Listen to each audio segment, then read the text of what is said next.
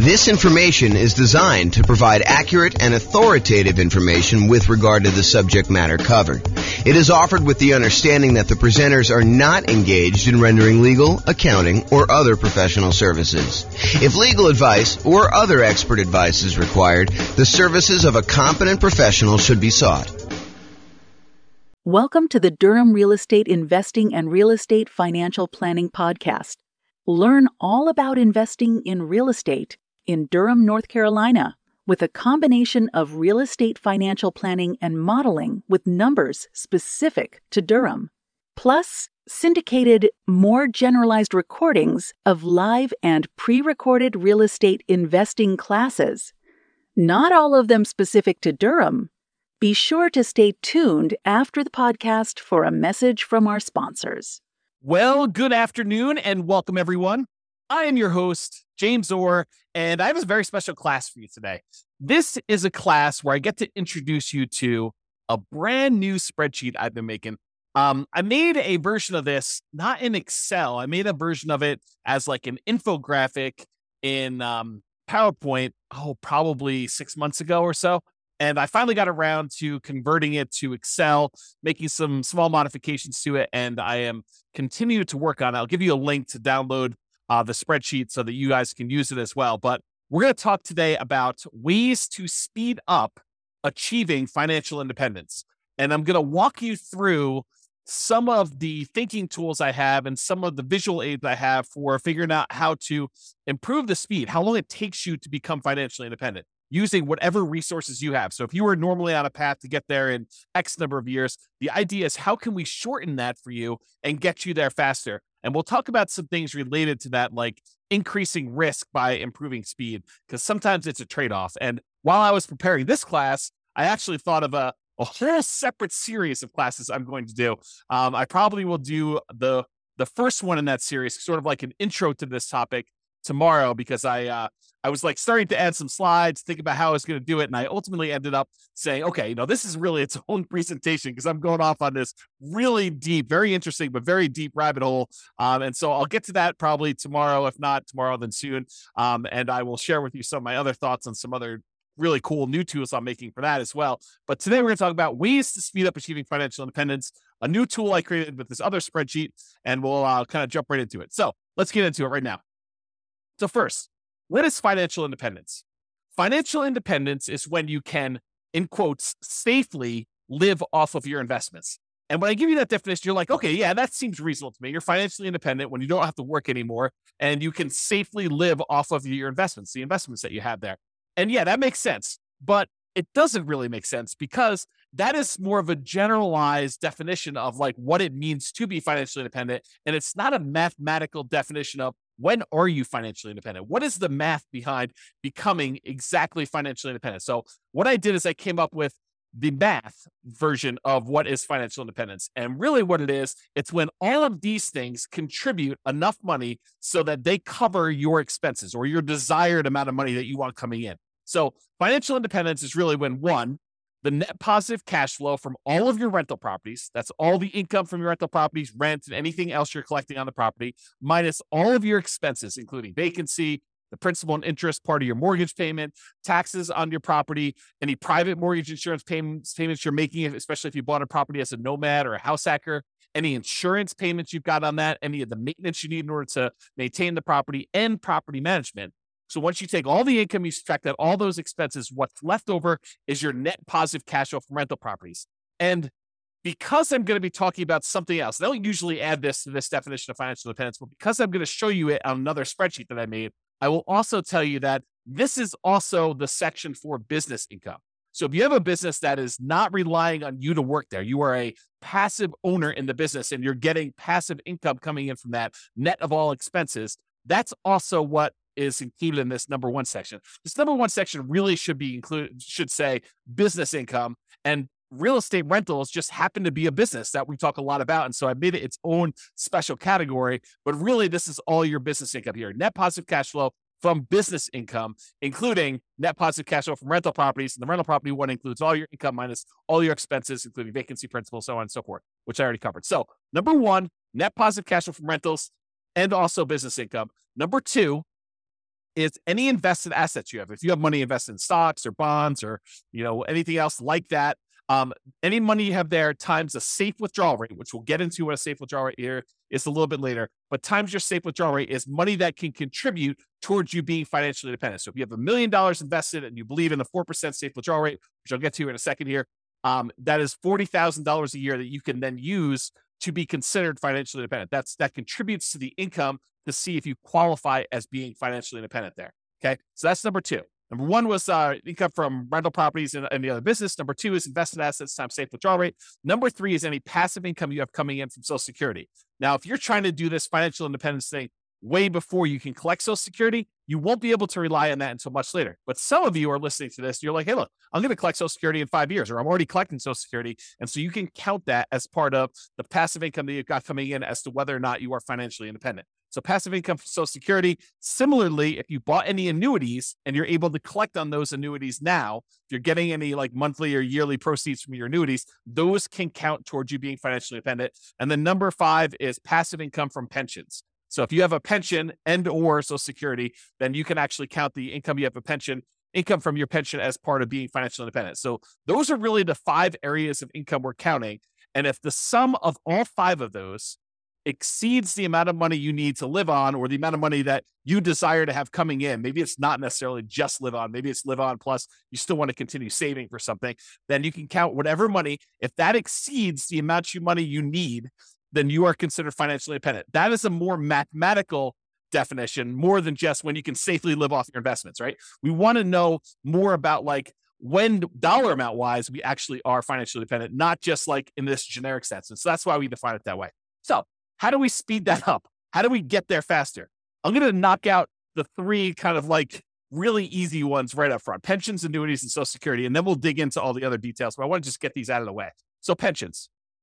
If you want to speed up your pension, just make sure that we maximize how much we're contributing to any pensions that we have with our job. So don't like skimp on the pension part of it. Don't say, I'm not going to contribute to that. And I'm going to cover some caveats here, because sometimes choosing to invest in your pension at a lower yield, the lower return that you're getting on that, is actually a mistake.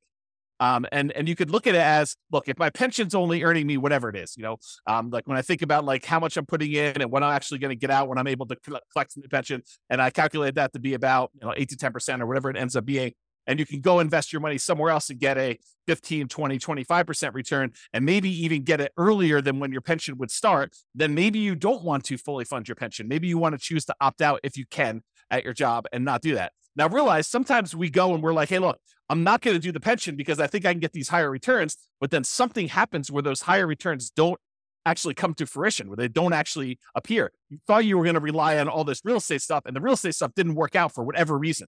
Now you don't have a pension because you stopped doing that. So you got to be careful that you're not trading off some speed with increased risk and then end up regretting it later because you didn't do some stuff that was sort of like your baseline safety net sort of stuff later. Okay. So pensions, that's number one. Annuities, we can buy, single premium immediate annuities, or you could do like, annuity payments over time and do that. If we have the cash, and if you want to do the single premium one, if that's going to get you over the edge, like let's say you've got, I don't know, whatever it is, $8,000 in money coming in from all of your other assets. And you're like, look, I'm about $2,000 short to having the $10,000 a month that I really need. And I have this big lump sum of cash sitting over here that I'm not doing much with. I could take that lump sum of cash, buy an annuity, convert that to some type of monthly or yearly income, and actually get myself over the hump of being financially independent by taking cash assets, and deciding to buy an annuity with that. And if the return is good enough from those, you can choose to do that. That may be a way to speed things up. If you're unable to find another investment that's going to give you the cash flow you need, maybe the annuities would exceed your whatever you want to use for your safe withdrawal rate, your 4% safe withdrawal rate, or 3% safe withdrawal rate. The annuities, especially if you're older, could be higher than that. And so you may choose to do that in order to get you where you need to be as a possibility. And finally, of the ones that we're going through really fast, Social Security. Make sure that if you are contributing to Social Security, that you are doing it and that you're going to be able to do that. Now, in some cases, you have some choice as to how much you earn or how much you contribute to Social Security. And I'll give you an example. It's not like for just employees. This is for like if you own a business and you're making a certain amount of money in your business, and you can decide how much of the income you want from your business to show up as wages, how much to pay yourself as a reasonable wage for the job that you're doing, versus taking money out of the business as profit. Because with the ones where you're paying wages on it, you're usually having to pay a Social Security payment associated with that. The ones where you're taking as profit, you usually don't have to pay Social Security payment. At least that's my understanding. I'm not a tax expert. But you could choose to take a certain amount as wages and pay the Social Security versus taking more money as profit. So you could decide within a reasonable degree. You can't say, I'm taking no wages, I'm going to put all my money in profit. I think you'd get challenged from the IRS in that. And so you could decide to take how much you're going to take in wages as to how much you're contributing to Social Security. And if you wanted to, you could choose to maximize the Social Security benefit so that you get the most out of Social Security later on when you're able to collect on it. And you'd want to go do that math and see what makes sense for you in your particular situation. So be careful, though, that you don't deliberately minimize or avoid paying Social Security and then regret it later. Similarly, what we talked about with the pension discussion as well. Okay. So how do we speed up those pensions, annuities, Social Security? Really, it's just about contributing to those and making sure we're doing it. Okay. And I did mention this while we were talking about that, but I just wanted to point it out to you that the returns you're earning on pensions and annuities and Social Security might be lower than what you think you can get or what you actually can get in these other investments outside of those options as well. So while we may or may not while there may or may not be a somewhat reliable source of money returns later, focusing on the pensions, annuities, Social Security, they may not be high enough to improve your speed. And so you may choose not to invest in those, or you may choose to reduce your investment in those, or do sort of like a hybrid where you're only investing a certain amount, and then you're taking the larger proceeds of your money and you're investing it somewhere else. And we'll talk about that. So here's the new spreadsheet that I hinted at. I call it my financial independence, asset allocation, and cash flows engine.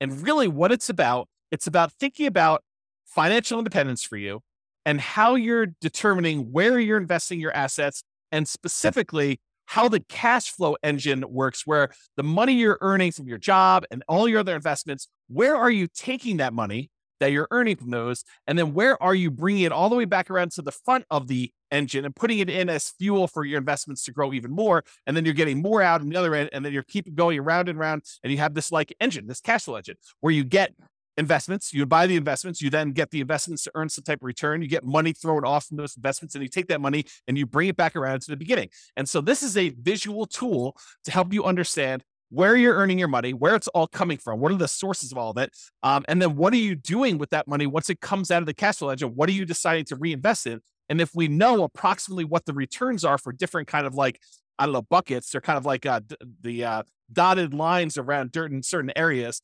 Do you know the returns you're earning from certain ones? We can choose to say, okay, I'm going to take the money I'm getting from these 3 or 4 or 5 sources, and I'm going to put them back into source number 4 or source number 6 or source number 8 or source number 9. And we could visually do that so you can understand it.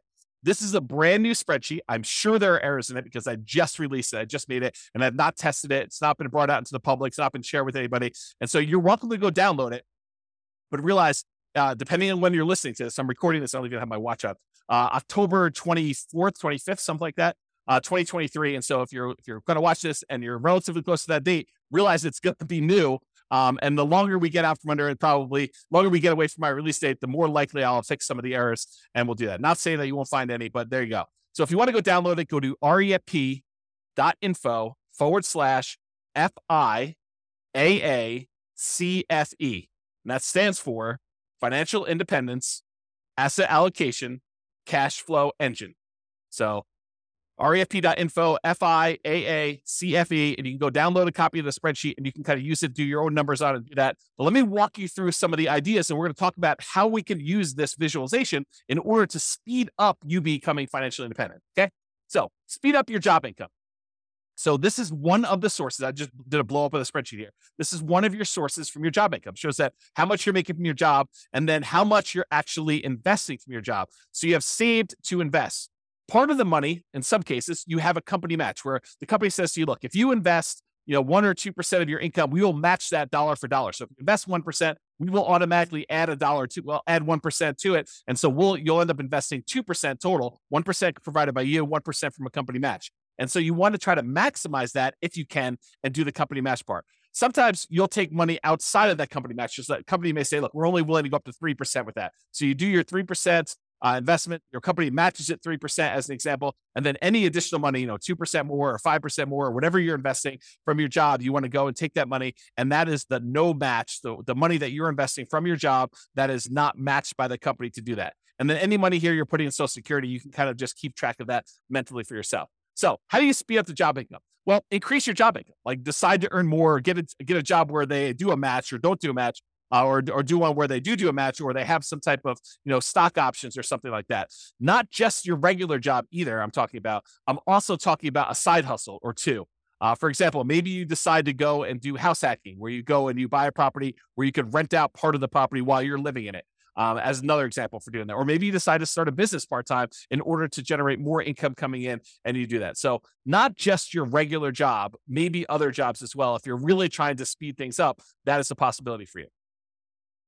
If you're trying to speed things up using job income, make sure you maximize that company match so that you get some money. Although there are some weird things. I didn't plan on going into a lot of detail on this, but sometimes your company match requires that you put money into certain type of accounts where you may not be able to access them until much later. And so realize that if you're trying to speed things up, become financially independent, maximizing money in your company match may be money that you can't use right away. And so you'll sort of have to keep that off in the distance until you're able to qualify for it at age 65 or whatever it is that the rules are for you. So you want to increase your company match or maximize your company match. You may want to increase any money that you're investing on your own outside the company match. And if you're relying on Social Security and you have control over how much you take from Social Security, like you're the business owner and have some control over wages versus profits, then minimizing Social Security may be faster, but at the cost of the amount of Social Security benefit later, which may be more risky or less conservative if something goes wrong with the investments you're making outside of the Social Security option. Okay. So just realize that. All right. So that's the first one. We talked about income. Now let's talk about properties. So in my mind, I've grouped properties into three primary groups because we really do look at properties in three distinct ways.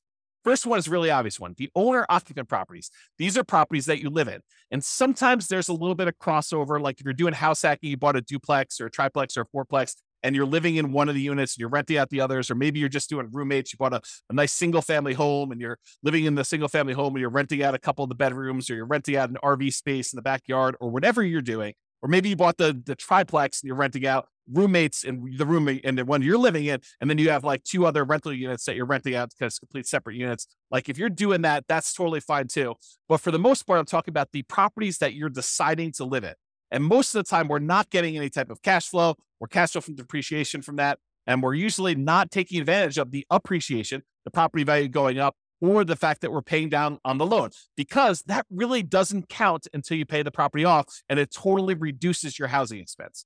So, and I'll go into that in a lot of detail in other classes, but usually that does not contribute towards you being financially independent unless you take that property and you're using it, like we're going to use other properties here in a minute, as sort of like a rocket booster in order to gain some equity, have the property value go up, pay down your debt, and then you eventually sell that property, or you take the property that you lived in for a year or two or three or four or five, and you then convert it to a rental. And in those cases, you could use the assets you're committed there. But if you're just keeping them as an owner occupant, we don't really use those a lot as returns coming out of there that we could reinvest. Okay, so it really would need to move from being an owner-occupant property to some type of investment property or something like that, or selling it, which I didn't show in here, although I did make a note.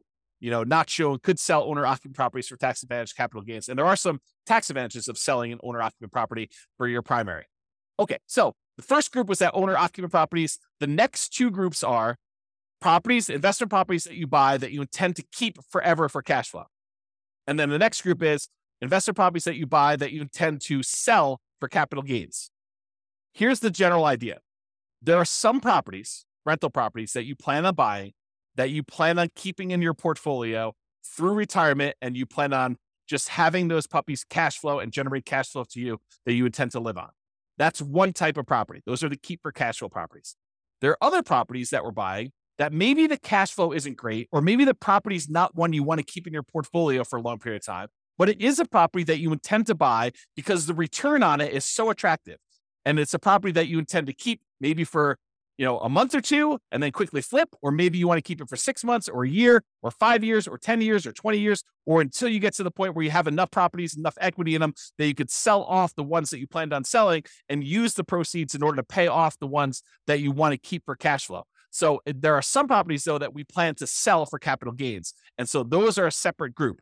The ones where we plan to keep for cash flow, we're primarily focused in on the cash flow from those, although you can access the appreciation of debt pay down via some refinancing or doing a HELOC on those. The other ones, we may get some cash flow and cash flow from depreciation while we're holding them, but really the intention of those is to capture the appreciation, the debt pay down from those, and then use that money elsewhere, come out of the engine and invest somewhere else in the property. Okay, let me check my notes to make sure I covered what I wanted to do. Okay, so some properties you'll own or occupy, talked about that. You could still do house hacking, talked about getting roommates or buying a duplex, triplex, or fourplex. And that could be like a side hustle, right? The income you have coming in from doing a house hack is almost like getting a second job, if you think about it, right? I mean, if you went out and you got another job delivering pizzas and you earn $600 a month, isn't that sort of like, renting out a bedroom or renting out a garage space or renting out an RV parking spot on a property and getting another $600 a month? It's just you're not doing as much manual labor in order to have someone else living in an RV space or renting out your garage or, renting out a room in your property and you're collecting money on that. So it's like a side hustle. It financially contributes $600 to your income, just like another second job would. Okay. And maybe even some tax advantages of you renting out part of your property, as you'll probably get some cash flow from depreciation for the part of property that you're renting. Okay, so we can still do house hacking, talked about that, and or the nomad strategy. If you decide to do the owner-occupant property where you buy a property as an owner-occupant, get owner-occupant financing, usually low or nothing down.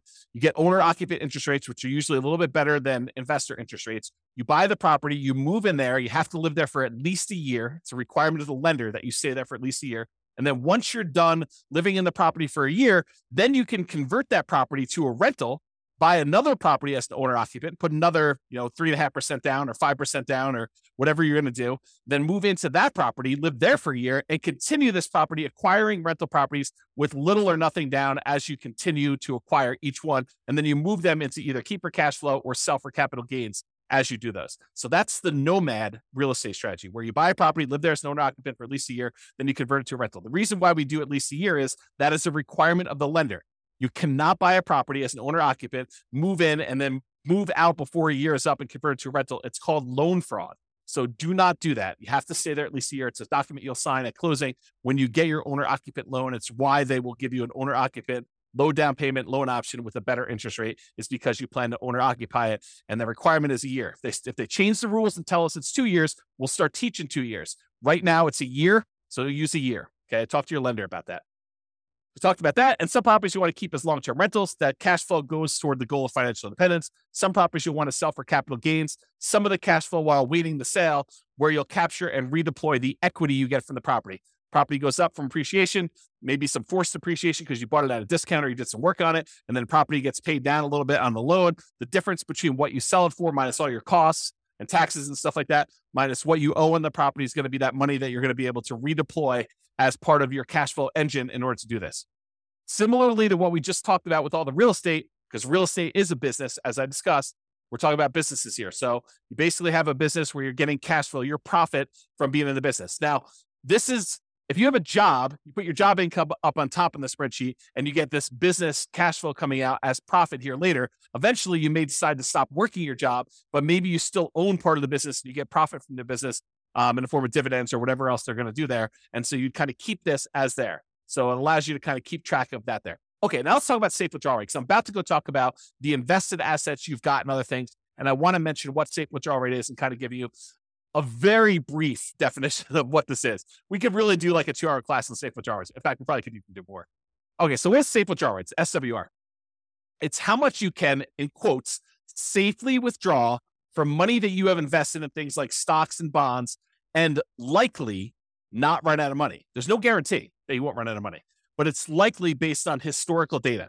So a guy named Bill Bengen did a bunch of math and he came up with this idea that, hey, how much money can I take out of a client's portfolio where they are really unlikely to run out of money over a 30-year period or something like that. And so he looked at a bunch of different starting points using like historical stock market data, and he came up with this idea of a 4% rule. 4% rule basically says you could safely withdraw 4% of the amount that you start with, and you are very low probability likely to run out of money using historical data. Who knows what the future will bring, but usually the future looks similar enough to the past where he's saying, okay, look, based on historical data, 4%, most of the time we can get away with doing that. In some cases, we actually end up running out of money over a 30-year period, but 4% seems pretty safe to do. Then the Trinity study came out. It was 3 professors from Trinity University, Philip L. Cooley, Carl M. Hubbard and Daniel T. Walls. And if you want to read the Trinity study, you can go read it at refp.info/Trinity. It'll take you right to the PDF. You can go read the whole thing. But they did a whole bunch of analysis on the same problem. And they basically determined, if you have a 90% stock portfolio, or 10% stock, or 10% bonds, or 80-20, or 70-30, or whatever it is, they ran through a whole bunch of different variations. And they published how many times of the different starting years did people actually run out of money doing this? And they showed their results. So you can go look at all this and do it. So some people will use this if you've ever heard someone say, I'm using the 4% rule or the 4% safe withdrawal rate. It means that if you have $1 million invested, you can withdraw $40,000 per year, and you are not likely to run out of money. It's still possible, but you're not likely to run out of money if you've got that $1 million invested in stocks and bonds. In the simplest version of this, and there's lots of variations, lots of discussions about it, but in the simplest version, the $40,000 a year increases by inflation each year. So it's $40,000 year one, the next year might be, $40,000 plus 3% or something like that. And so you can go look at those numbers and see over time. Now, to be crystal clear, this explicitly excludes all real estate and business equity. So you can't say, I've got $2 million worth of real estate equity and I'm cash flowing $2,000 a month from that. And then go over here on the other side and say, well, then I have $2 million of real estate equity and $1 million in stocks and bonds. And so I've really got $3 million that I could use with a 4% safe withdrawal rate. That is not the case. That is definitely not true. You can only use the $1 million you have invested in stocks and bonds with this safe withdrawal rate idea. You cannot use the real estate equity as well. It's like double dipping. You're already getting a return on that $2 million of real estate equity. That's the cash flow that you're getting on the rental properties, as an example. Okay. So you cannot use real estate equity as like part of your safe withdrawal rate. If you liquidate the properties, you sell them, you pay the taxes on them, you pay any expenses of doing the transactions, closing costs and all that other stuff. You could take the money and then invest in stocks and bonds or whatever else you want to do, and then use your safe withdrawal rate with that. But that's not what we're talking about here. Okay. We're really talking about money you've got invested in stocks and bonds, not the equity in your properties. Okay. Now that I explained safe withdrawal rate, now we're looking at the 3 different types of accounts you have where you have assets invested in them. And these are usually things like stocks and bonds times whatever your safe withdrawal rate. So there's money that you could have in a taxable account. And a taxable account is money that you pay taxes in order to get the money. It's like from your job. And then you're going to pay taxes on any gains you have from those investments. So you pay taxes when you earn the money. Then this is an after-tax investment. And then once the money gains stuff, goes up in value or it's throwing off dividends or whatever, then you're paying taxes on that as you go. That's what your taxable account money is. For example, investing money you earn and pay tax on already in a brokerage account. So you go decide you're going to go invest, you're going to trade options, you're going to do whatever you're going to do there. That is money that you most of the time be doing in some type of taxable account, taxable brokerage account. There's another type of account called a tax deferred account. You can have assets in these tax deferred accounts. It's money you invested before paying taxes on it, but you need to pay taxes on it when you withdraw it.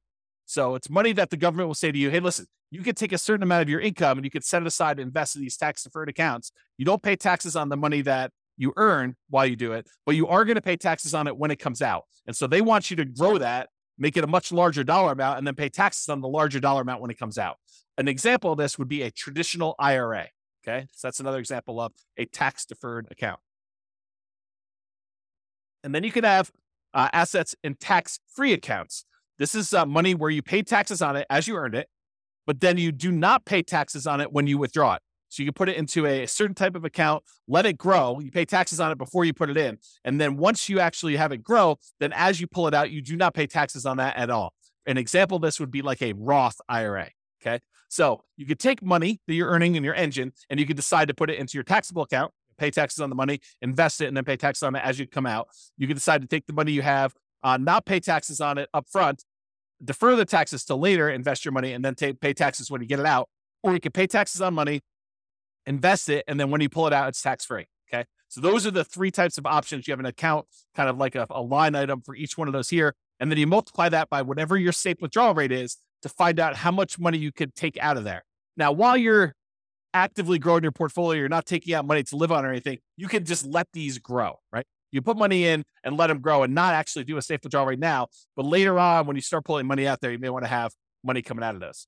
And then another one here is annuities. How much you bought in annuities that you have the value of the annuities here, and then the annuity payout rate, you calculate how much you're actually pulling out of there when you do the annuities. Okay, so besides earning more money from your job, from side hustles, from starting businesses, and reducing your expenses, your personal expenses, your business expenses, including taxes on both your personal and business expenses. So like, how can you go ahead and save more money by earning more and spending less, which both are really, really important. Okay. Like this is not like a trivial thing, but besides those, how else can we speed up financial independence?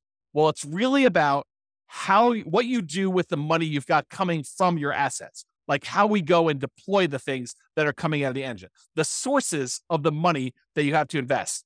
You know, when we talk about the engine, it's the money in, all the money that you've got that you're investing in your assets. Then what happens when you get returns, and what do you do with all this money coming out? Sure, there's job stuff where you're getting some money and you're saving it like there. But really, what are you going to do with like cash coming out of your businesses and the the money coming out from like your properties growing in value if you decide to do a refi or HELOC or whatever, or if you decide to take money and you sell a property or doing all that, or any money coming from your business or the safe withdrawal rate money you've got coming out. Like, what are you doing with all of this money?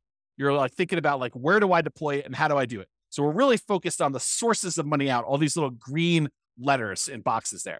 So let's talk about the money to invest. What do we do with this money to speed up financial independence? And these are all the different things that we have money coming from. So the job, you've got some money coming in when the company matches your money, the money that you're saving that the company does not match, any of the cash flow properties that you own. You could decide to collect money now in the form of cash flow and then cash flow from depreciation. If you decide to pull money out of those properties, you're primarily keeping for cash flow, like you do a cash out refi or you do a HELOC. And then if you have properties that you're keeping primarily to sell for capital gains, you might get a little bit of cash now in the form of cash flow and cash flow from depreciation. But then if you sell the property, there are certain proceeds you can get where you pay the taxes on it and you can invest in whatever you want. Or you could decide to defer your taxes, do a 1031 exchange, and then reinvest that money in more rental properties, like kind investments. So you could do that. Or if you decide instead of selling the property right away, you can access the equity you have in those properties with a loan temporarily and do a cash out refinance or HELOC, just like we did with the ones where we were keeping for cash flow. And then any business income you've got there, you can use the cash flow from owner profits. Then these invested assets times your safe withdrawal rate. We've got the tax withdrawals, tax deferred withdrawals, and then tax-free withdrawals from those three different sources, your annuities, your Social Security, and your pension. So those are the different sources of money to invest that we've got there. So what do we invest in? Like we take all this money out from all those different sources, and like, how do we go and speed things up? And what do we reinvest in? And part of it is this choice. It's the choice of, okay, we've got all these sources of money that we just went over. Where are we going to put that? How do we improve it? And part of that is taking all this money out that we see. Some of them you're going to be deferring for later. Like you're not going to be necessarily taking money out of, the tax withdrawal account or whatever, unless you're going to say, hey, I'm saving up money in this until I get to $100,000, and then I'm taking $100,000 and I'm going to use that as down payment in order to buy a property. So you may be doing stuff like that, but sometimes it's like you're holding for a little while until your engine grows and the return grows in that. Then you're going to take money from there and you're going to move it up somewhere else. Okay. So what are we going to reinvest in? Well, here are the options, right? I've tried to simplify it down and say, these are really the choices we're looking at. Number one, we can invest in more owner-occupant properties. We could either put up money for down payments and buy another owner-occupant property. Maybe we sell one, use some of the proceeds and reinvest in that. Or maybe we sell one, take some of the money, buy an investment property, take less of the proceeds and go buy an owner-occupant property. But we take some and we use it for down payments to buy an owner-occupant property. Or we could pay down on mortgages and earn a return from having less that we owe on the property. So if we have an 8% mortgage, which is what they are about the time that I'm recording this, you could take money from something else you've got on the other side and reinvest it by paying down an 8% mortgage. What do you earn as a return by paying down an 8% mortgage? It's not a trick question. 8%. That's exactly right. So if you're going to go have a loan, you're going to pay it down. What you get as a return is the interest rate. So if you've got a 2.25% mortgage on a property because you got a really good mortgage, 5 years ago or 3 years ago, do you want to go take money that you could invest in stocks or bonds or CDs or more investment in real estate or anything else and pay off a 2.25% mortgage and earn 2.25% on that money? There are some cases where you might want to do that, but for the most part, you probably do not want to. You probably want to take that money and invest in something that's going to get you a higher return. But if you've got a mortgage that's at 8%, might not be the worst thing to do with all of your money, right? Like not to take all of it, but some of your money, take it and invest in something like that. Okay. So owner-occupied properties, you can either use it more for down payments to buy more of those, or you can pay down loans on your owner-occupied properties to do that. The other thing is you can keep for cash flow properties, the properties that you would tend to keep for cash flow, you could use for down payments to buy more properties that you intend to keep forever and cash flow them into retirement. Or you could either use down payments for that, or you could pay down mortgages on those. And then finally, for the property group, you could sell for the properties that are sell for capital gains, the ones that you intend to sell at some point in the future, like get a really good return early on. And then as your equity builds up, you want to sell that thing off, take the equity, redeploy it into something that's going to get a higher return, which we'll talk about here in a moment. You could use that for down payments in those, or you could pay down the mortgages. So really it's the three different property types. We can use down payments, or we could pay down the mortgages. Those are the two primary things. No, I guess there's something else I didn't add in here, which I probably should add to the spreadsheet, because there are things that you can do in order to invest in, and that is improve the property. You could go and improve the property and make your cash flow better. So it's really not paying down the loans. It's really not a down payment, but it's improved property. So yeah, we could go ahead and add that. Maybe I'll make a note. See, teach a new class with a new spreadsheet, you get to add new things. Improve property. So hopefully I'll remember to go look at this sheet of paper and I'll add that to the list. Okay, so those are really the things you do to properties. Or you could do your businesses. You could do down payments, you could do pay down loans, or you can also probably improve your business. I should add that as well too. Let me make a note. Improve business.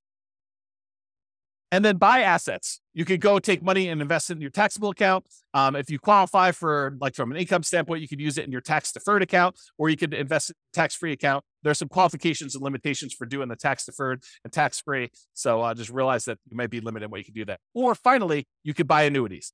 But that's really all we're talking about. These are all the choices we have of the money that we've coming out from our job and all these other investments we have. We could take that money and what are we really going to do? We're going to put it back at the beginning and we're going to reinvest in something.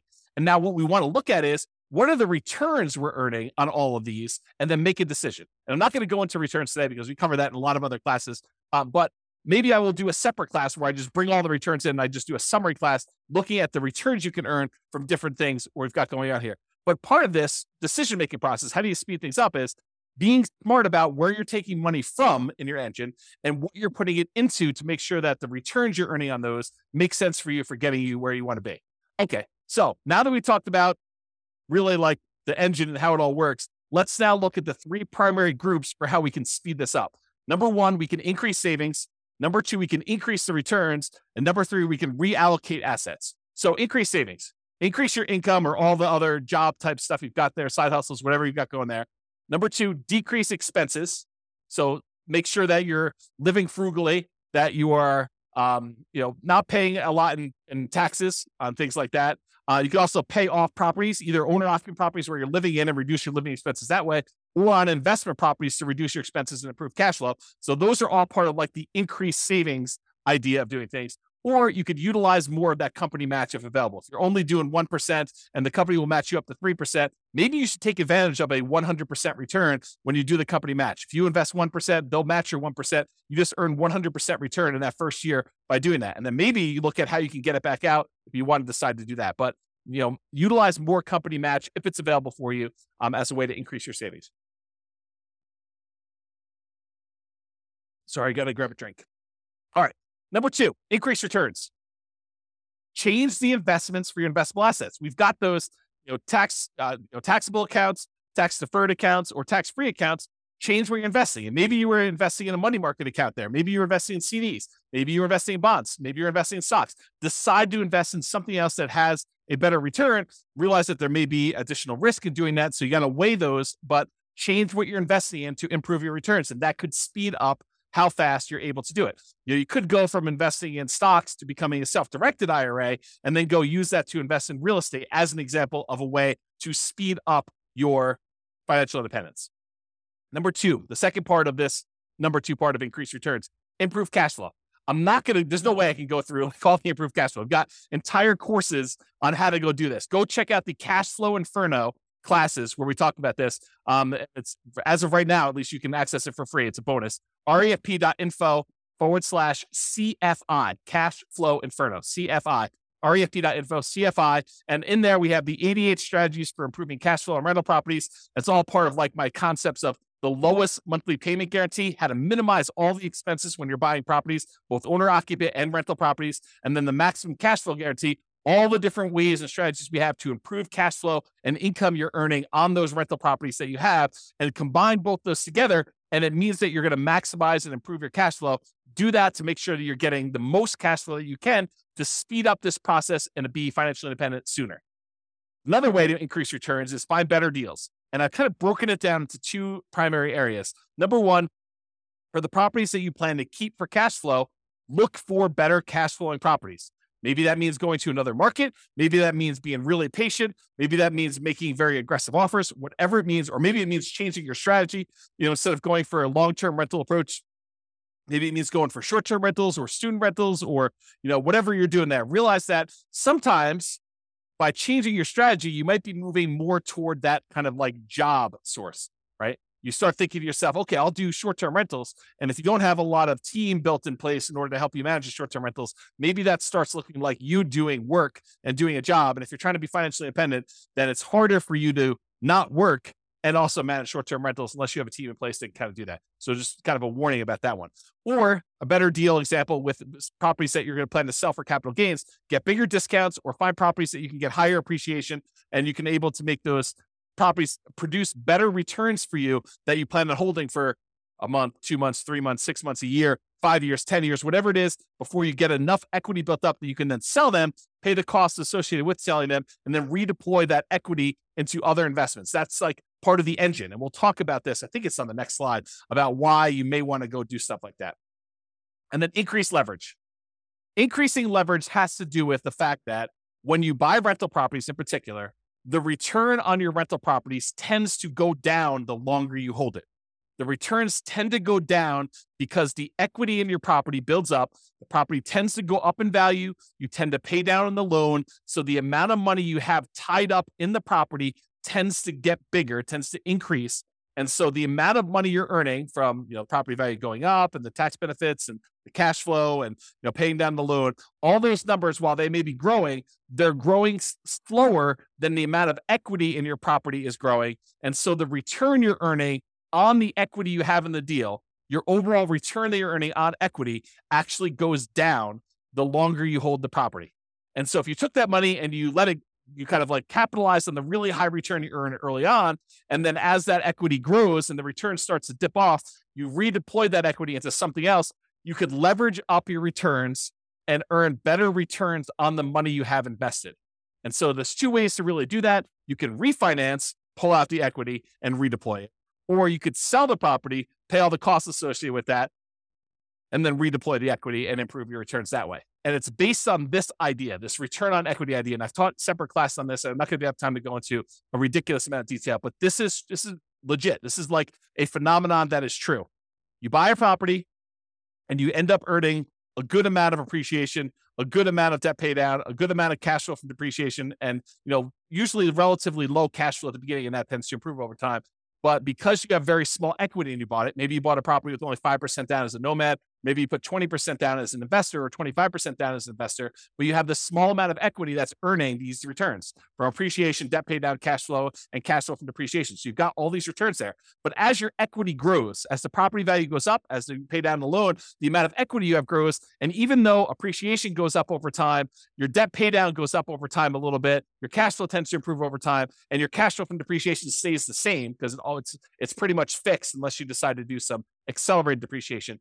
But even though that one stays static, the amount of equity you have grows faster than the return on all these other ones, so that over time, the return you're earning on the equity you have in that property is actually decreasing.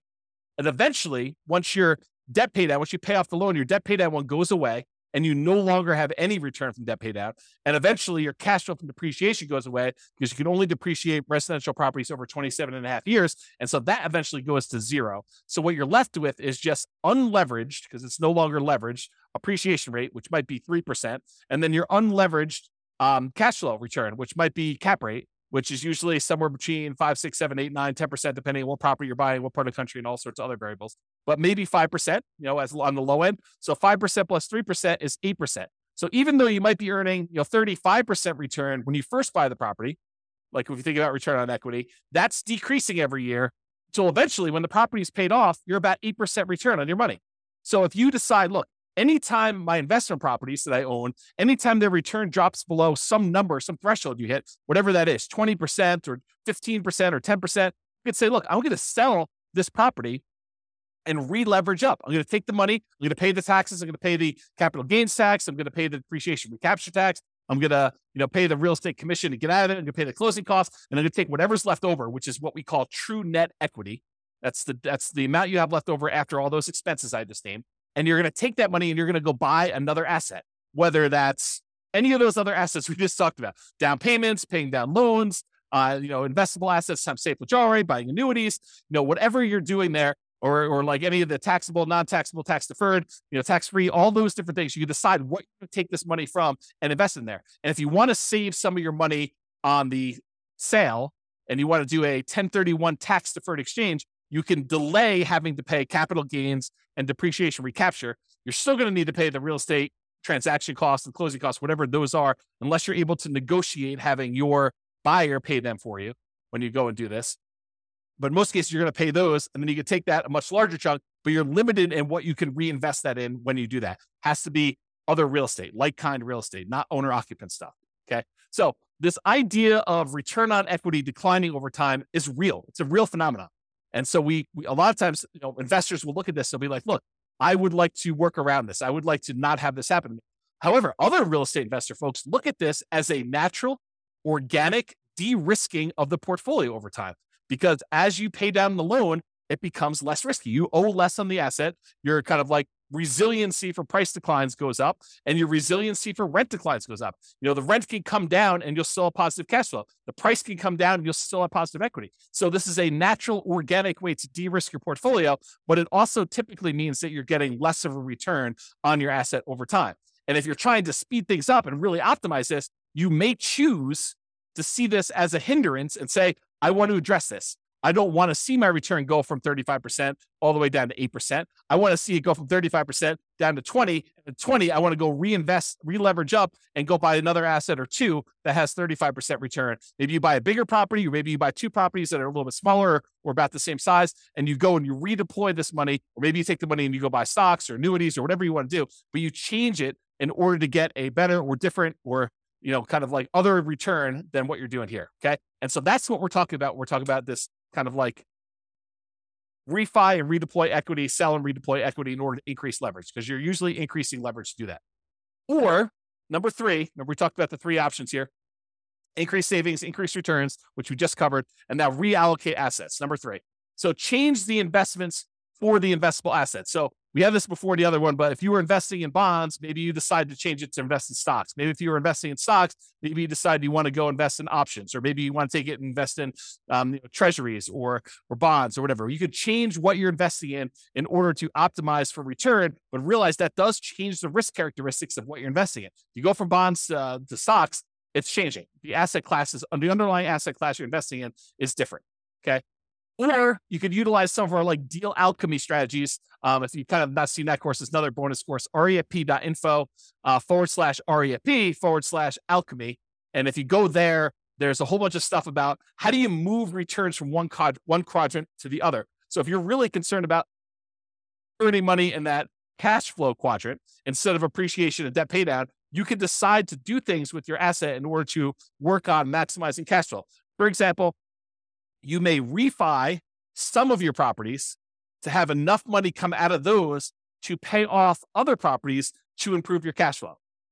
Sometimes it just works out that you have enough equity in your properties that it's spread out in a really unusual way that is limiting how much cash flow you can produce. And it might be better for you to refinance, two properties and then use those proceeds to pay off one or pay off two. And that would actually improve cash flow by a lot more than just keeping your properties the way that they were and letting them all continue to pay off organically. Or another version of this is, let's say over the next, X number of years, you acquire 10 properties. And then once you have the 10 properties, you wait until you get to the point where you could sell off 5 of them and then pay off, use the proceeds from selling off 5 of them to pay off completely the loans on the other 5. So you just hold the properties as long as it takes for you to get to the point where you sell off a portion of them, 1, 2, 3, 4, 5, 6, whatever, 7, whatever it takes. and then you pay off the remaining properties that you keep. So now that you have 1, 2, 3, 4, 5 free and clear properties and no longer 10 properties that all were leveraged. And that could be a way for you to achieve financial independence and really speed things up. You buy more properties than you need, let them grow. These are all, the certain number of them you're setting aside as kind of like sell for capital gains. You're kind of deciding that those are going to be sell for capital gains properties. You let them appreciate, you let the loan pay down. You're not overly concerned about how much cash flow producing because you're not going to keep them for cash flow. You're really looking at what's the overall return I'm getting. If it's getting a 30% or 40% or 50% return, especially early on before that return on equity curve drops off, then once you get to the point where those things have grown enough, then you go and you sell those, you take the proceeds and you use it to pay off properties that you plan to keep in your portfolio forever. Or maybe you have the 10 rental properties that you let grow for a period of time. You sell off all of them, and then you invest in stocks or bonds and use the safe withdrawal rate. Or you sell off all of them and you buy annuities, or whatever your strategy is. These could all be different variations on ways to speed things up, because you could be maximizing the return you're getting on equity. You're buying these properties and really taking advantage of this very high return you see on leveraged real estate early on. There's some risk associated with that, putting 20% down or 5% down the property. There's definitely risk of having leveraged real estate, but you take advantage of these high returns you have. Then once the return starts tapering off and getting more reasonable, getting lower to kind of what a, comparable returns might be in the stock market or the bond market or whatever it is, then you can go take this money and you could redeploy it into something that you get better or different types of returns depending on what you're looking for at the time. And so those are the two ideas: refi them to pay off some properties or business, or sell them to pay off some properties or business to do that, or invest in something else. You'll use the refi or the sale to invest in whatever assets. If we go back to our engine, it's really like taking money out of these ones where you sell and you either pay taxes on it or you do 1031 exchange, depending on what you're doing here. In most cases, you're probably going to be paying taxes. Then you're taking this money and you're using it on the spreadsheet in order to reinvest in something else, whether that's paying off loans, improving the property, paying off a business or buying a business or whatever you plan on doing, investing in taxable stuff, buying annuities, but it's taking that money and using it there. And that's what we're trying to do visually. Okay. Listener speed.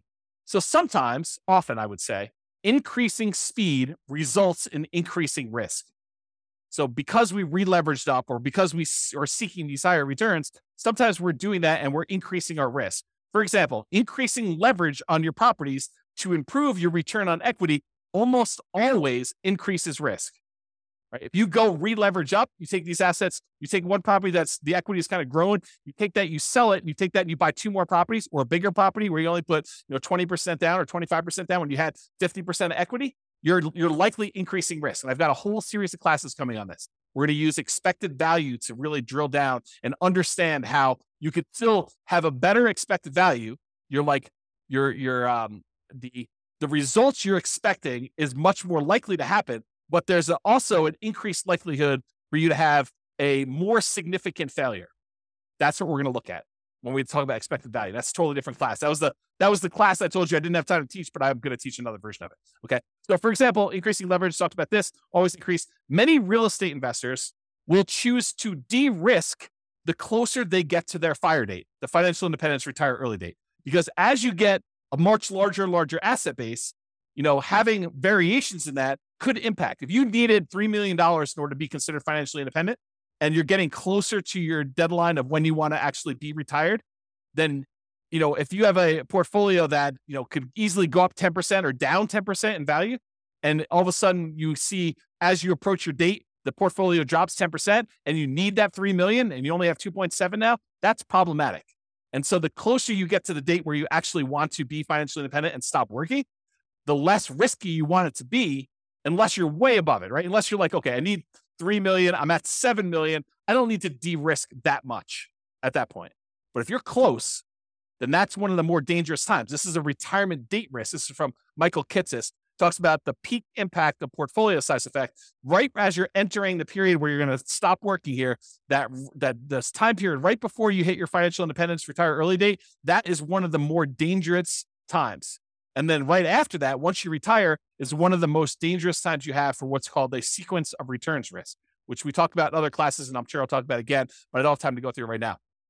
If you want to go read Michael Kitces' article about this whole idea, and it's not real estate specific, it's more like stock market stuff, you can go to refp.info/redzone, REDZone, And you will see Michael Kitces explain this phenomenon to financial advisors. Good stuff for you to dig into if you're interested in this. But you'll see why it's most risky right before your financial independence date, and then right after with sequence return risk. They're slightly different risks, but they're related because it's based on your portfolio size. Your largest portfolio size, you're most at risk for that. Okay.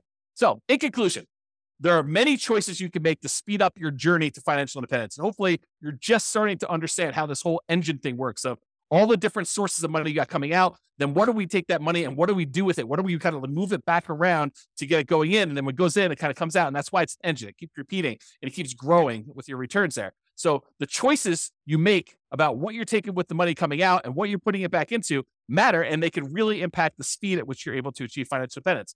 Some require more sacrifice and discipline to implement, reducing your expenses, saving more, getting a different job, doing side hustles. That's more work. It's more sacrifice, more discipline to implement. But some of them are mere distinctions at points of decision. Hey, and I'm going to take this money coming out of here. I'm going to invest it in this instead of this. And that can make a major difference. Taking your money and paying off a 2.25% mortgage versus paying off an 8% mortgage could make a big difference. And it's really no extra work for you as to what you want to do. It's just like deciding I'm going to do this instead of this. And so ideally we get this little visual, and I'll create some more tools around this so you can see like what the expected returns are. Maybe you put in your own numbers and you could decide where you're going to take money out of to kind of optimize and improve your kind of like speed to financial independence, but also weighing in the risks of doing so as well. Okay. Speaking of risk, some of these ideas will reduce risk. Taking money and paying off loans with them probably reduces risk overall, provided you have enough reserves. You don't want to go risk your reserves to kind of pay off a property a little faster. Other choices will increase risk. Selling off properties and then re-leveraging up and only putting 5% down or 15% down or 20% down or 25% down when you had 50, 70% of equity in your property before that, that's going to increase risk for you. You're going to actually have like a significant uptick in a lot of the different ways that we measure risk. For real estate investors, the decline you see from return on equity is a legit phenomenon. It does happen. So be aware that most of the time when you buy a real estate investment, the best return you're getting is really early on when you're most leveraged. Okay. Even if it's not the best cash flow. And organically over time, what tends to happen is your cash flow improves, but all of your other returns drop off. Okay. So that tends to be what's going on in your investment. So if you're really trying to maximize returns, especially if you've got some of those properties allocated for sell for equity or sell for capital gains, then a lot of times your overall return is going to be much lower the longer you wait on that. So that decline from the return on equity curve is legit and something that some people will use naturally in their favor to organically de-risk their portfolio as they get older, as their portfolio ages. Some people are like, I want rocket booster returns all the time. So I want to use these kind of sell for equity properties or sell to refi to get at my equity kind of process and redo those things to really maximize the return on equity numbers at the cost of increasing risk. And we'll look at those here when we do a lot of the expected value stuff in future classes to do that. Hope you enjoyed today's class. Hopefully it's not too long. Have a great day, everybody. This has been James Orr. Bye-bye for now. With home prices up, mortgage interest rates up, and rents up, but not quite enough to counteract the higher prices and interest rates, cash flow on rental properties in Durham is harder than ever. Book a call with the Real Estate Financial Planner to apply our proprietary 88 strategies to improve cash flow on your rentals. See the show notes for a link to schedule your call and improve your cash flow today. If you're a real estate agent, lender, or professional in Durham that wants to help our real estate investor listeners, consider reaching out to learn about collaboration opportunities with this podcast. We'd love to add more value to our listeners by having you assist our investors buy, sell, and finance their real estate investments. See the show notes to schedule a call to discuss collaboration opportunities.